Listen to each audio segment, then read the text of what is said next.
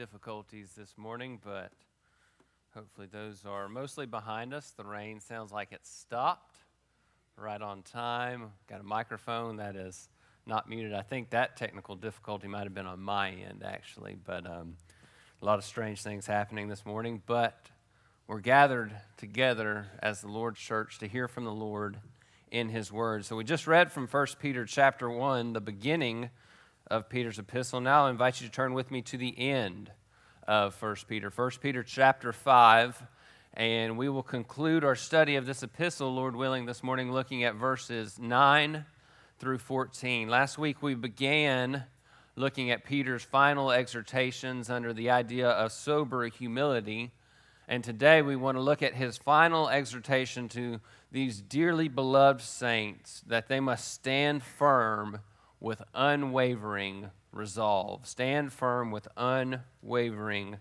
resolve. Now, we have been in the book of 1 Peter for the better part of this year. By my count, I think this will be the 26th Sunday, exactly half of a year, that we have spent looking at Peter's epistle. He has given us much instruction. He offered much encouragement to these dear saints as they were suffering. And my prayer is that as we have studied this, that we have taken that exactly away, that we have been encouraged, that we have been instructed, and that we have been sanctified, that we have been pressed to look to our Savior, that we are being conformed to the image of Christ through the teaching and preaching of His Word.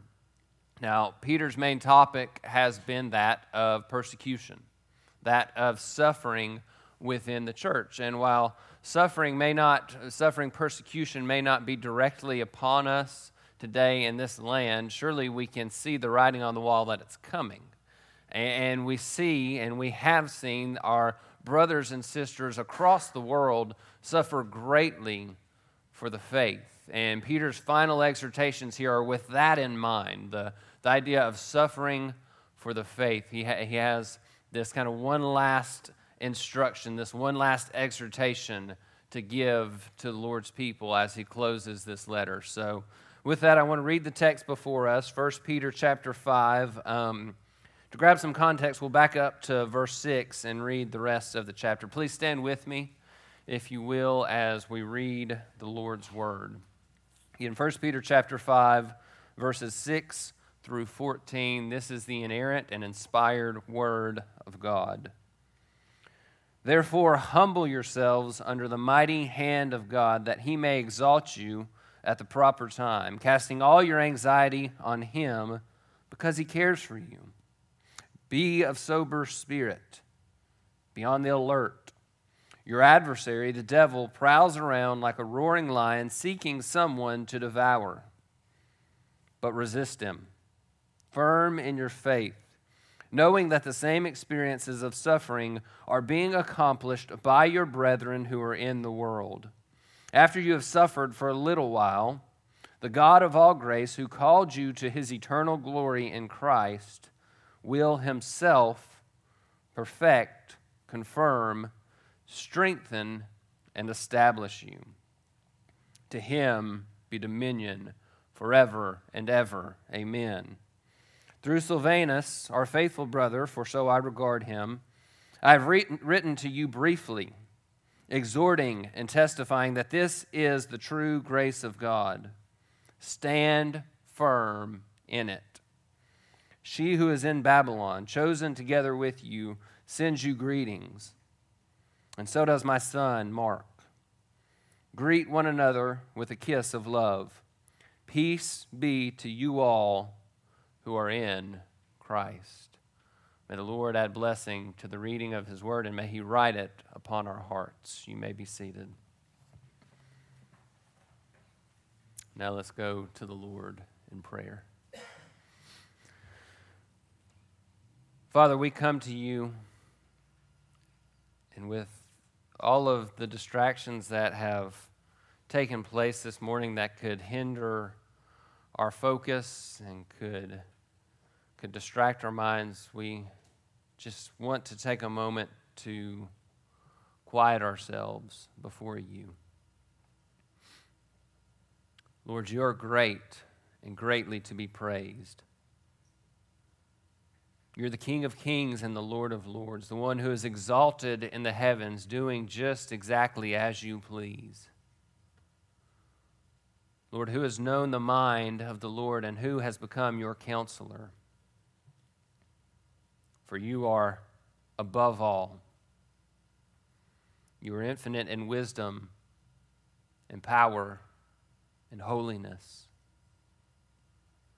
Who are we, O Lord, that you should love us, that you should care for us, that you should adopt us as your sons, that you should send your beloved Son to take our sin upon his shoulders so that we could be forgiven? But Lord, you have. What a great love you have given us. What amazing grace you have and continue to and will pour out on us. Lord, as we look to your word, we long for eternity. We see your instruction that we must stand firm in the face of all suffering, and we ask for sufficient grace to do just that.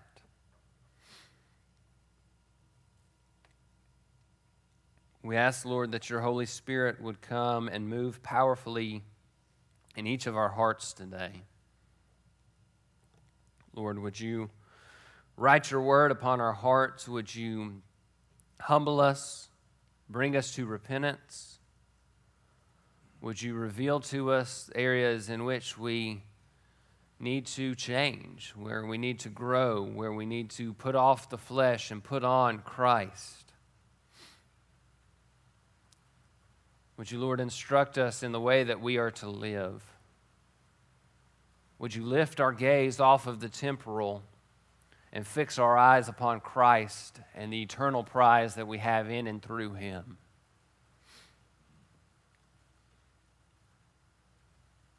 Lord, if you do not move in us through your Holy Spirit, then we have gathered in vain. For the greatest wisdom of men is but foolishness before you. So, Lord, would you come and change us? Would you sanctify us by the truth of your word?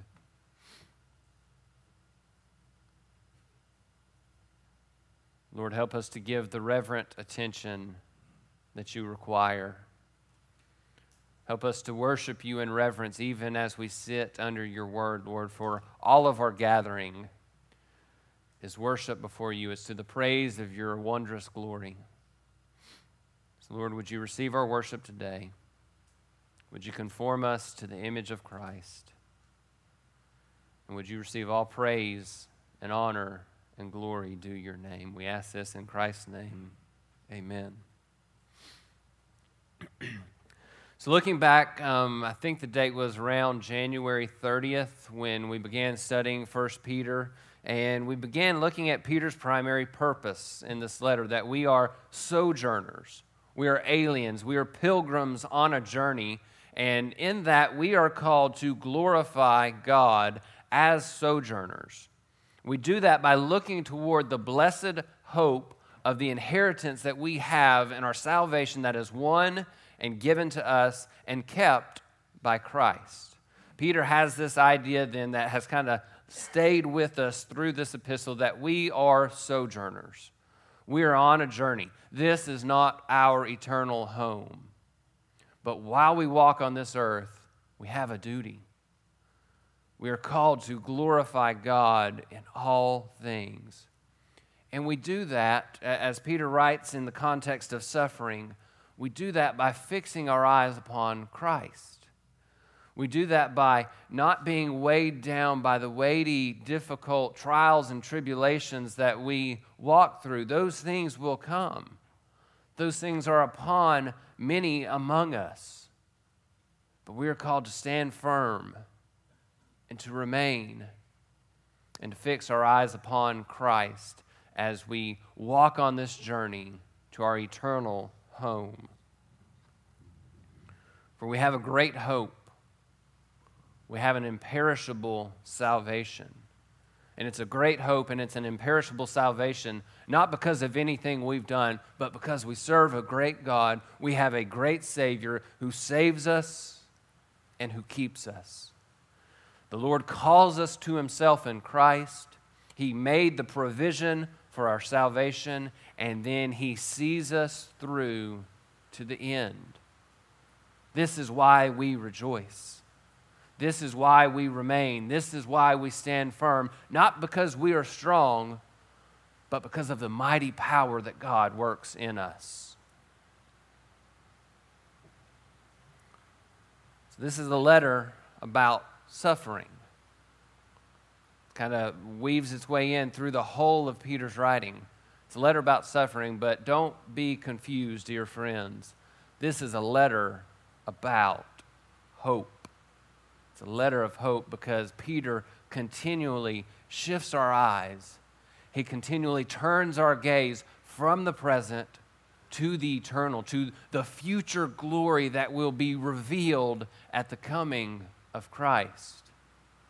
So as we come to the end of this letter, one question that we ought to ask ourselves is, do I look with hope and joy to the future return of Christ? There's this glory that is coming. Do you hold that as your strength and your hope? As we come to the end, Peter, as you get to conclusions in Scriptures and letters in Scripture, they can often be a little bit challenging to preach because there are many ways that we could go. Peter has a lot that he writes in this conclusion. But I think kind of a common thread through all of this is this idea that we must stand firm.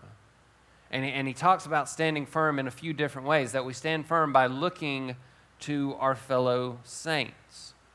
We stand firm through suffering by looking to that future glory that we just discussed. And we stand firm because we know we stand in God's grace. So let's dive in, and again, this is going to be kind of a broad stroke through what Peter writes to us today. We firstly want to look at the idea of standing firm with the saints. Stand firm with the saints. Verse 9. Peter says, "But resist him, firm in your faith, knowing that the same experiences of suffering are being accomplished by your brethren who are in the world." Now let's reset the context under that. Resist him. Resist who? Resist the devil. He prowls like a roaring lion, seeking someone to devour. We are in a war. You are in a war for the spiritual health of your eternal soul. Now that war is won. Praise God. In Christ it is won. It was finished at the cross. But make no mistake, you are in a spiritual battle. And as Peter writes that, then he shifts us to the hope of our victory. He tells us that we are standing firm because we are standing in Christ. Victory is assured in Christ. But with this battle raging, where does his instruction go? He's told us what to do, to be of sober spirit, to be on the alert, to resist the devil, to be firm in our faith. But then he has more to say about how we resist the devil. And that instruction comes in looking at our fellow saints. He says, knowing that same experiences of suffering are being accomplished by your brethren who are in the world. Now, I don't want to rehash all of what we said last time, thinking about this battle raging, but we need that context to understand just how important it is to look to our fellow saints as we try to stand firm. We know that Satan will stop at nothing. He will bring his fiercest, vilest, most wicked attacks at the saint in order to try to pull the saint away from God, which he cannot do, and an attempt to steal from the glory of God. That is Satan's goal. That is what he will do, and he will stop at nothing. There's no attack that is too vile or too wicked for our enemy. But what is our response? We stand firm. We oppose him. We remain. We have a firm faith. We fight spiritual battles with spiritual weapons. Dear friends, look to the example of Christ as to how to fight the devil. We remember that Satan went to tempt Jesus. Now, Jesus was perfect and could not ever sin, but Satan, in his vile wickedness, thought he would tempt even Christ. And so Jesus is out in the wilderness. Satan comes to tempt him, and what does Jesus do? He stands firm upon the word of God. So stand firm upon the truth. Resist the devil with the truth of God's word. Have that word stored up and hidden in your heart. Have that word ready to recall in your mind. Have that word upon your lips coming out of your mouth. Stand firm and resist the devil with the truth. We oppose the deceiver by being anchored in and grounded to the word of God. So that is the battle raging. And then Peter, in what would almost, if we didn't know the whole of God's word, he sets up this great battle and sets up how we are to fight. And then he says, and remember, your fellow saints are suffering the same experiences. Those same sufferings are being accomplished in and by and through your brethren who are in the world. So understand that suffering is not foreign to the believer. Just because you might be suffering and you may look around and see that not everyone else is suffering to the same extent that you are, whether persecution or other circumstances in life, understand that suffering is promised to the saint. That's what we saw Wednesday night at the end of Philippians chapter 1, that we have these two great gifts, these two great promises, that we will be saved by Christ and that we will suffer with Christ. So suffering will come. Some people, some saints will suffer less than others, and praise the Lord for that. The Lord does not bring suffering beyond what we are able to handle. He gives a great grace, a strong grace to hold us and to bear us up, but He does not press us beyond what His grace will see us through.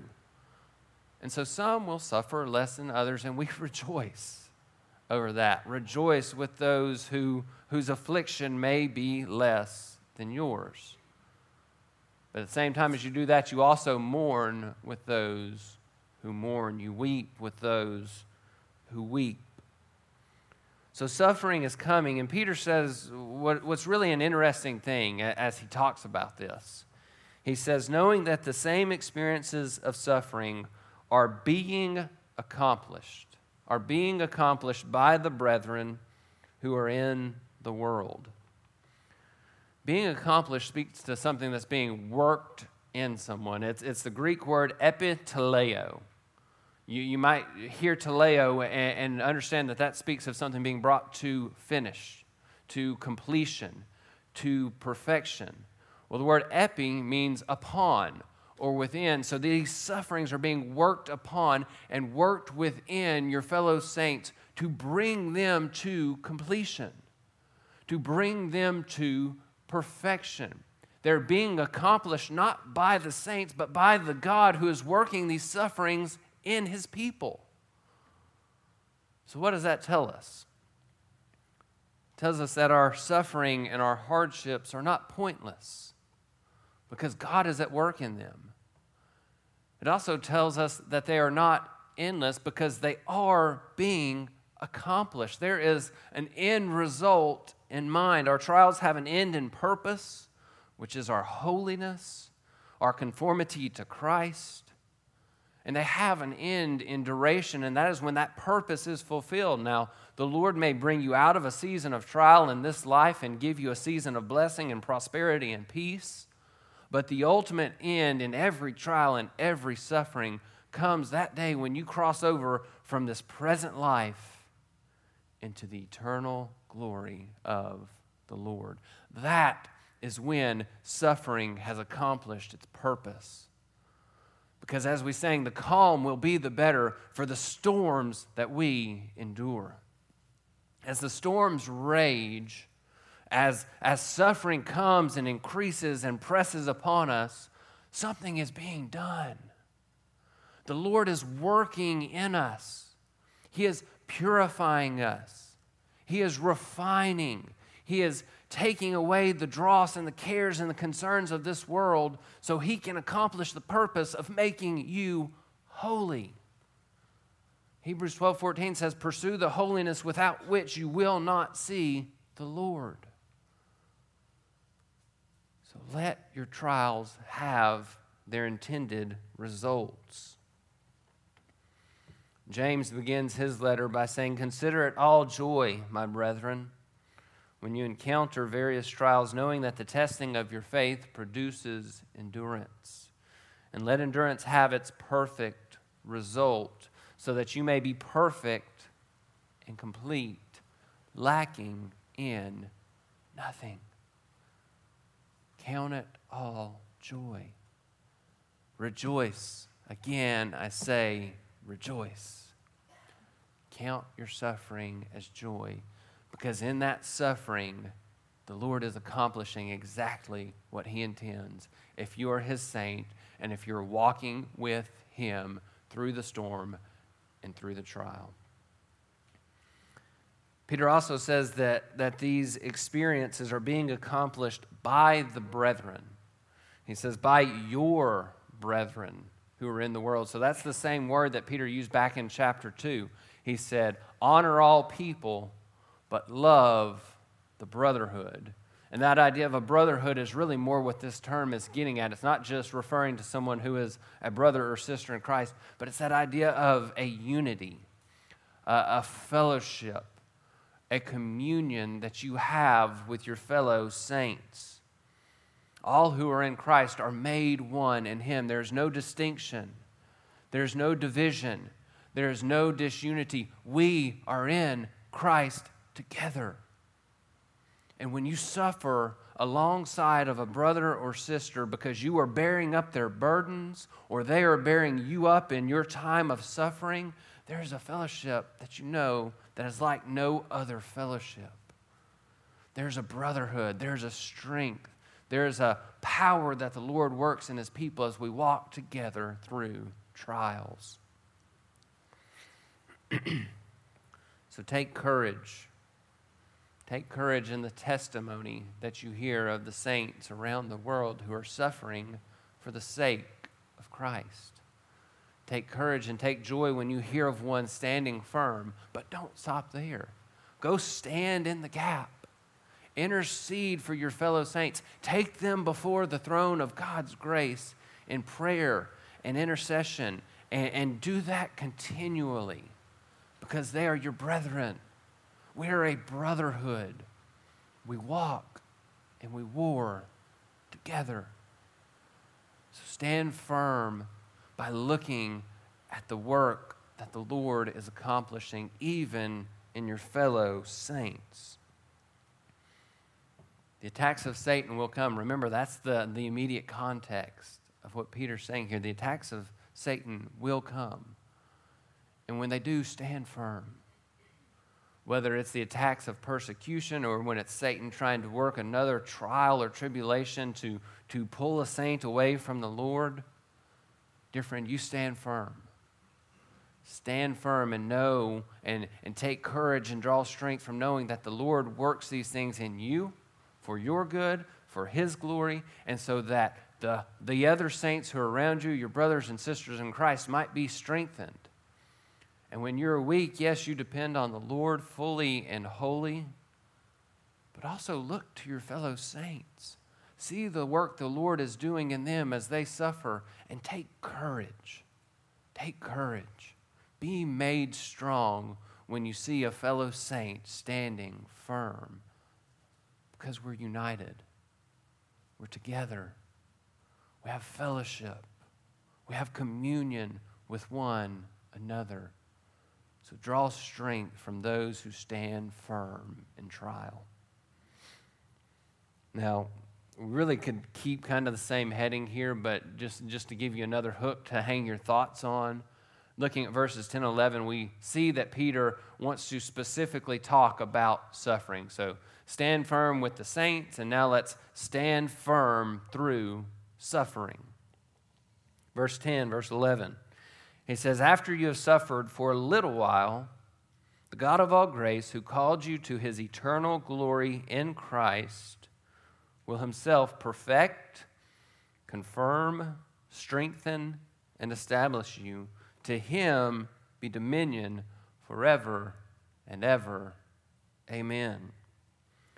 So you notice at the beginning of verse 10, Peter writes almost assumingly so. Now, we don't want to take this lightly, but it's almost just like an assumption. After you've suffered for a little while, suffering's going to come. And it's only going to be for a little while. Because the present suffering is only temporary. The glory that the Lord works, the glory that the Lord produces through our hardship is eternal. It's momentary light affliction that produces an eternal weight of glory. And suffering may not feel momentary. It may not feel light. The light at the end of the tunnel may often grow dim. But you, dear saint, press on. Press on, because that light is still at the end of the tunnel. That light is Christ. It's Christ who is coming back in glory. He's coming back to call us to himself in that glory. Long-term trials are obviously the greatest trial that the Lord can bring in our lives. But it's also, I think, one of, if not the greatest way that the Lord makes his people more like his Son. Because as you walk through trial, the Lord tells us they are for a little while, but we live in the temporal. We are temporal beings. Our minds can't comprehend eternity. What we comprehend is pain and suffering now.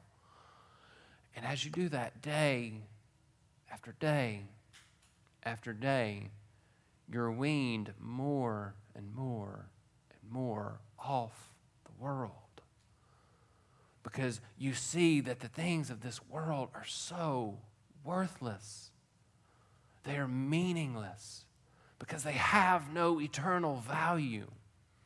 If you are going to press on, and I'm not talking about weeks of trial, maybe not even months of trial, but years and decades of suffering, you come to realize that nothing in this world matters. It means nothing. You are so taken away from the cares of life because the only thing that can get you through from one day to the next is the glory of God, a desire to experience the fullness of his glory. That is what the Lord works as he walks you through the fiery furnace of trials. He is like a refiner of silver or gold. He's purifying you one step at a time. It's a process. It takes time. It must be done properly. And the Lord, in his infinite wisdom, knows exactly what that properly is. And that's what he does. He works in us an eternal weight of glory. And so we press on, but why and how do we do this? It's exactly because of that weight of glory. Peter continues, he says, after you have suffered for a little while, the God of all grace who called you to his eternal glory in Christ. You're suffering for a little while, but the glory of eternity comes. The word called there, that God has called you to his eternal glory, is in the aorist tense. What that means is it's a past action with present, effective, and future effective results. So a past work that has past implications, present implications, and future implications. That is what God has done. He called you in eternity past. He called you out of darkness into his marvelous light through the work of Christ at the cross. He is working that salvation into you today. And he will bring that salvation to completion on the day that he calls you to his eternal glory. He called you out of sin, and he calls you into his glorious light and presence. So it's just good news all around. Called you out of sin, but doesn't just bring you to this place of being neutral. He calls you out of sin. He calls you off the pathway to hell so that you can be adopted as his son, so that you can be a joint heir with your very Savior, so that you can have all the blessings of sonship. You can rule in some glorious and mysterious way alongside of the one who laid down his life so that you could be free from sin. That is what God does. He works in you. He brings that glory to view. He calls you to that glory, and he who calls you will complete the good work that he began. Jesus prayed in John 17, Father, I desire that they also, whom you have given me, be with me where I am. He's speaking of when he goes back to heaven. He says, so that they may see my glory which you have given me, for you loved me before the foundation of the world. You realize that Jesus' prayers are always answered. He always prayed the Father's will, and those prayers are always answered. So that is a promise. It's a promise that Jesus wants you, his sheep, those who are given to him, to be with him where he is, to be with him in glory, so that you can see his glory, that you can enjoy it, so that you can join in glorifying him perfectly. That is what we're called to. And then Peter gives us great encouragement at the end of verse 10. He says, this God who's called us to his eternal glory in Christ will himself perfect and confirm and strengthen and establish you. So really, what that is a list of synonyms. It's just similar words stacked on top of each other. I think really just to show us the weight and the glory of the work that the Lord will do. He will perfect you. He will fit you. He will equip you. He will prepare you for that to which he calls you. He calls you to glory, so he will fit you and equip you for glory. Not only does he perfect us, but he confirms us. We are set, we are fixed, we are established. Romans 16 says that we're established according to the gospel of the preaching of the Lord Jesus Christ. We're established in him by the preaching of the gospel. We're only made fit for heaven. We're only able to be brought to the Lord's glory through the good news, through the work of the Lord Jesus Christ.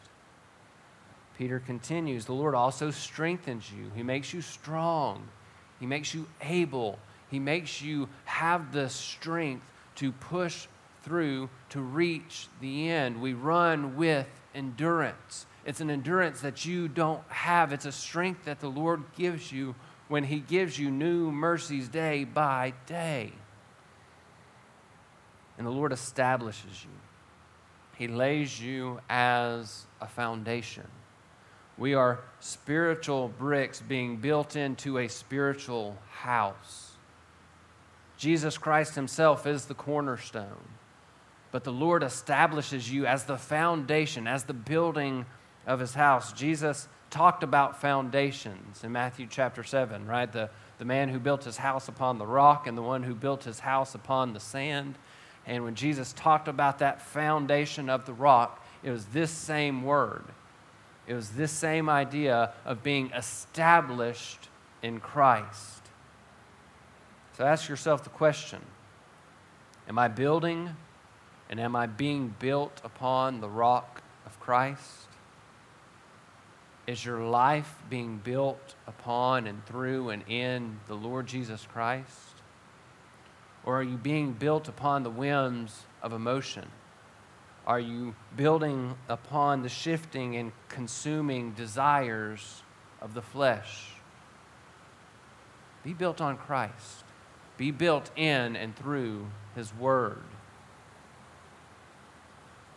The Lord will bring you through suffering, and He completes this work, this strengthening and establishing and perfecting and equipping in you. And you say, how does the Lord do that? Well, look at the next verse.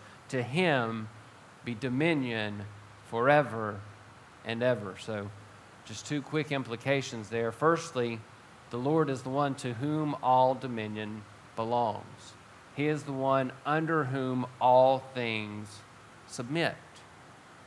He has dominion. He is sovereign over all. So how does the Lord work all this glory? It's because He is over all. He is in all. He is through all. And to Him be all glory and praise forever and ever. That's the second implication here. You see that as Peter speaks about these great truths, he breaks out in a doxology. When you see the word amen at the end, it's because this was a doxology. As Peter was thinking about these truths, they drove him to worship. As he was thinking, no doubt, about the sufferings that he had faced and his loved ones had faced and the suffering that he would face, Peter was driven to worship the Lord because of His dominion and power and sovereignty over all things. Do trials drive you to worship? Or do they drive you to self-focus? Peter did not look to himself, but his eyes were lifted to the glory of God. The one who keeps you is the one to whom all power and dominion belongs. Take strength and take courage and take encouragement in that. Now we'll come now to verses 12 through 14, and this is where you just kind of get a kind of a buckshot from Peter of his final thoughts, his closing remarks. And we want to look at this under the idea of standing firm in God's grace, because you just see God's varied, His manifold grace in the life of His people through what Peter says here. He says, through Silvanus, our faithful brother, for so I regard him, I've written to you briefly, exhorting and testifying that this is the true grace of God. Stand firm in it. She who is in Babylon, chosen together with you, sends you greetings, and so does my son, Mark. Greet one another with a kiss of love. Peace be to you all who are in Christ. So let's think about God's varied and His manifold grace and how we stand firm in it. How does this kind of affect what came before it? Firstly, we see that Peter says that he's written through a faithful brother. I don't know if that necessarily means that Silvanus wrote the letter or what, but he says, I wrote to you through him. I wrote to you to testify of the grace of God and to exhort you in the grace of God. I always think it's interesting when somebody talks about, I've written to you. What did the people, when they received this letter, think? Did they just know beyond a shadow of doubt this is holy, inspired Scripture? Or did they just think, this is an apostle, one who walked with Christ, and so we will give him authority in this. We will submit to him in this. Which way did they receive it? Well, we know. We've received the full revelation. We know that this is God's inspired word, and it should be given to us to give us courage, to build us up, to strengthen us. Peter says, I've written to exhort you and to testify to you.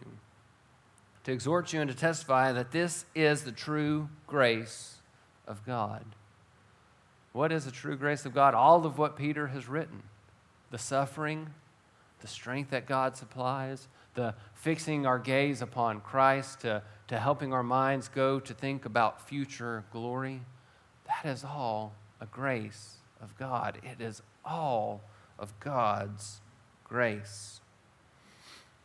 How could we not be encouraged by these words written by one who so intimately knew suffering? Again, now, Peter obviously wrote this before the end of his life, but surely he had walked through the fires already. Surely he knew what was to come. He knew that his life was not going to end in peace and in ease and without suffering. So, dear friends, look at this and take heart, because this is an intimate apostle of Christ, one of his inner circle, who is writing you and exhorting you to stand firm in God's grace. So not only are we encouraged, but we must be pressed on. It's one thing to take encouragement and to be filled with that encouragement, but we must take that next step and let that encouragement press us on. As warriors go forward in battle, take this encouragement and go out and conquer. Go out and fight. Go out and make war against sin. We're encouraged so that we stand firm. But this is not the only testimony of God's grace we see. Verse 13, she who is in Babylon, chosen together with you, sends you greeting. That's fellow churches sending greetings to these saints who are suffering. Scripture doesn't have throwaway words. It does not contain things that are not useful or helpful. All Scripture is breathed out by God and is profitable for teaching and for correction, for reproof, for rebuke, and for training in righteousness.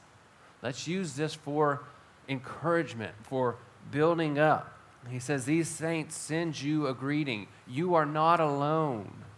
You're not on an island by yourself, the only saints of God who are suffering. Stand firm, again, by seeing the sufferings of your fellow saints and know that they are with you. They are lifting you up before the throne of grace. I think another encouragement that we can see here is that the Lord is a God of restoration. 2 points that we can make there. Of course, there's Peter. There's Peter, who was restored by Christ in John 21. He had a great fall in denying Christ before the crucifixion. He was restored and pressed into service and ministry by Jesus. But look also at who he mentions. He says, and so does my son, Mark. We know who Mark is. Mark was that follower of Christ who was with Paul and Barnabas as they were out spreading the good news of Christ, but he deserted. You can go look at Acts 13 through 15 for more on that, but he didn't have the strength. He didn't have the courage to continue on, and that led to the split of Paul and Barnabas. Because they did not agree. Barnabas wanted to bring Mark back, and Paul said absolutely not, and they parted ways. Mark, in Paul's opinion, he was not fit for ministry at that point, but God restores. Mark deserted, we know, because of the hardship of ministry. We don't know specifically what it was, but he didn't have the courage to continue. Dear friend, have you ever fallen while you've walked through trials and suffering? Have you ever sinfully doubted God? Have you ever allowed sinful fear and anxiety to creep up and overtake your mind? Well, hear this and see this, that the Lord is a God who restores. He presses his saints into ministry. Now, we must understand this carefully to know that the Lord does use damaged vessels, but there are also things that he keeps pure, that he sets aside for specific reasons. He has standards that must be met for things like specific offices in the church. But the Lord uses all of his people.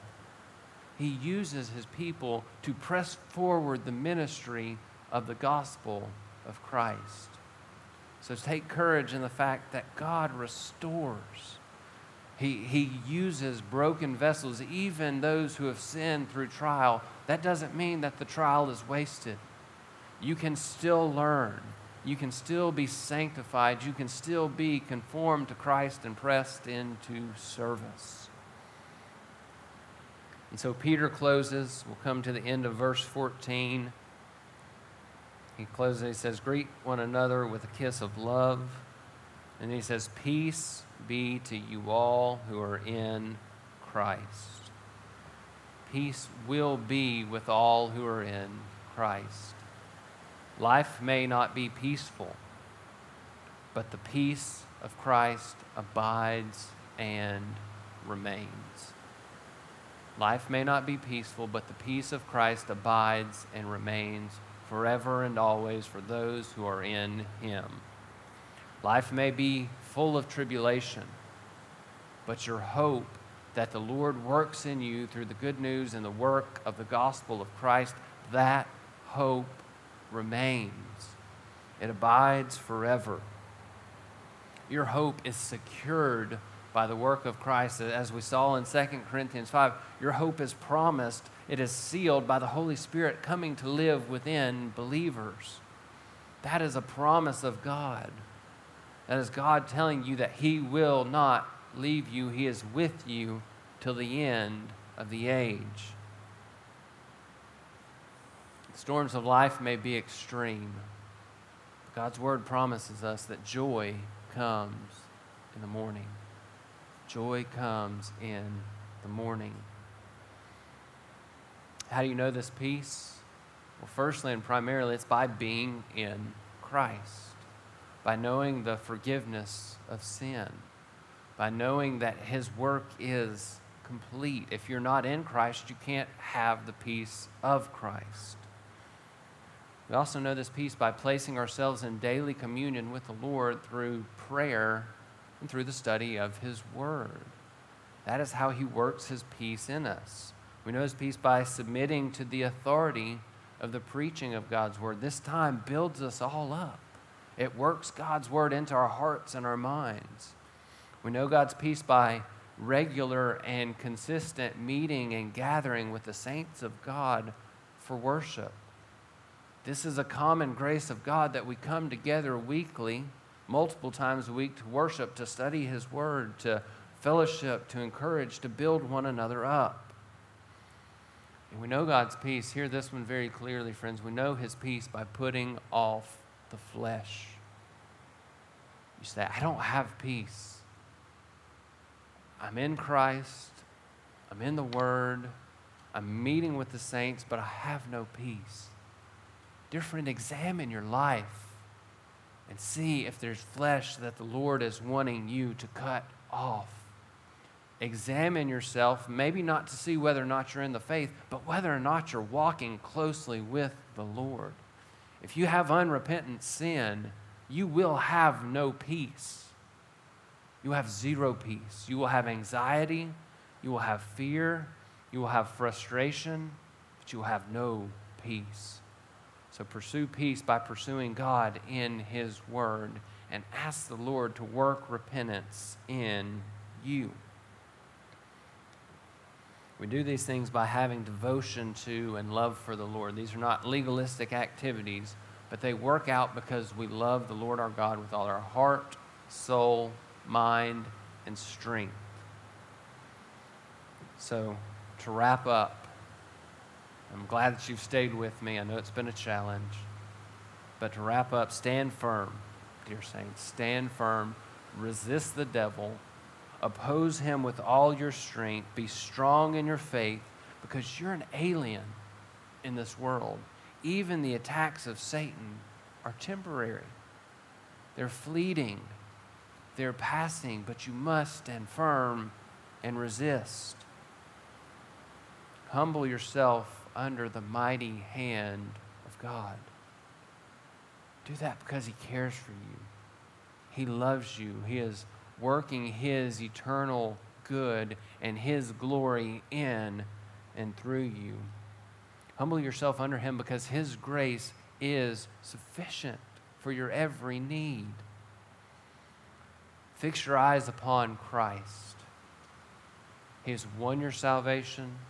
He completed the work required for your salvation. He is your hope. He guards you. He keeps you. And he protects you until you are able to go to be with him. As Peter says, to him be all dominion forever. Paul would say it this way, to him be the glory in the church and in Christ Jesus to all generations forever and ever. To God be the glory. Great things he has done. May we walk in him. May we war in him. And may we stand firm in the grace that he supplies, looking toward our blessed hope, the future glory of us being brought to be with Christ. We're aliens and pilgrims. Run after Christ while you're on this journey and glorify him with every thought, with every action, with every deed, with every word. For he is worthy. He is worthy to be praised. We will close there, and with this rain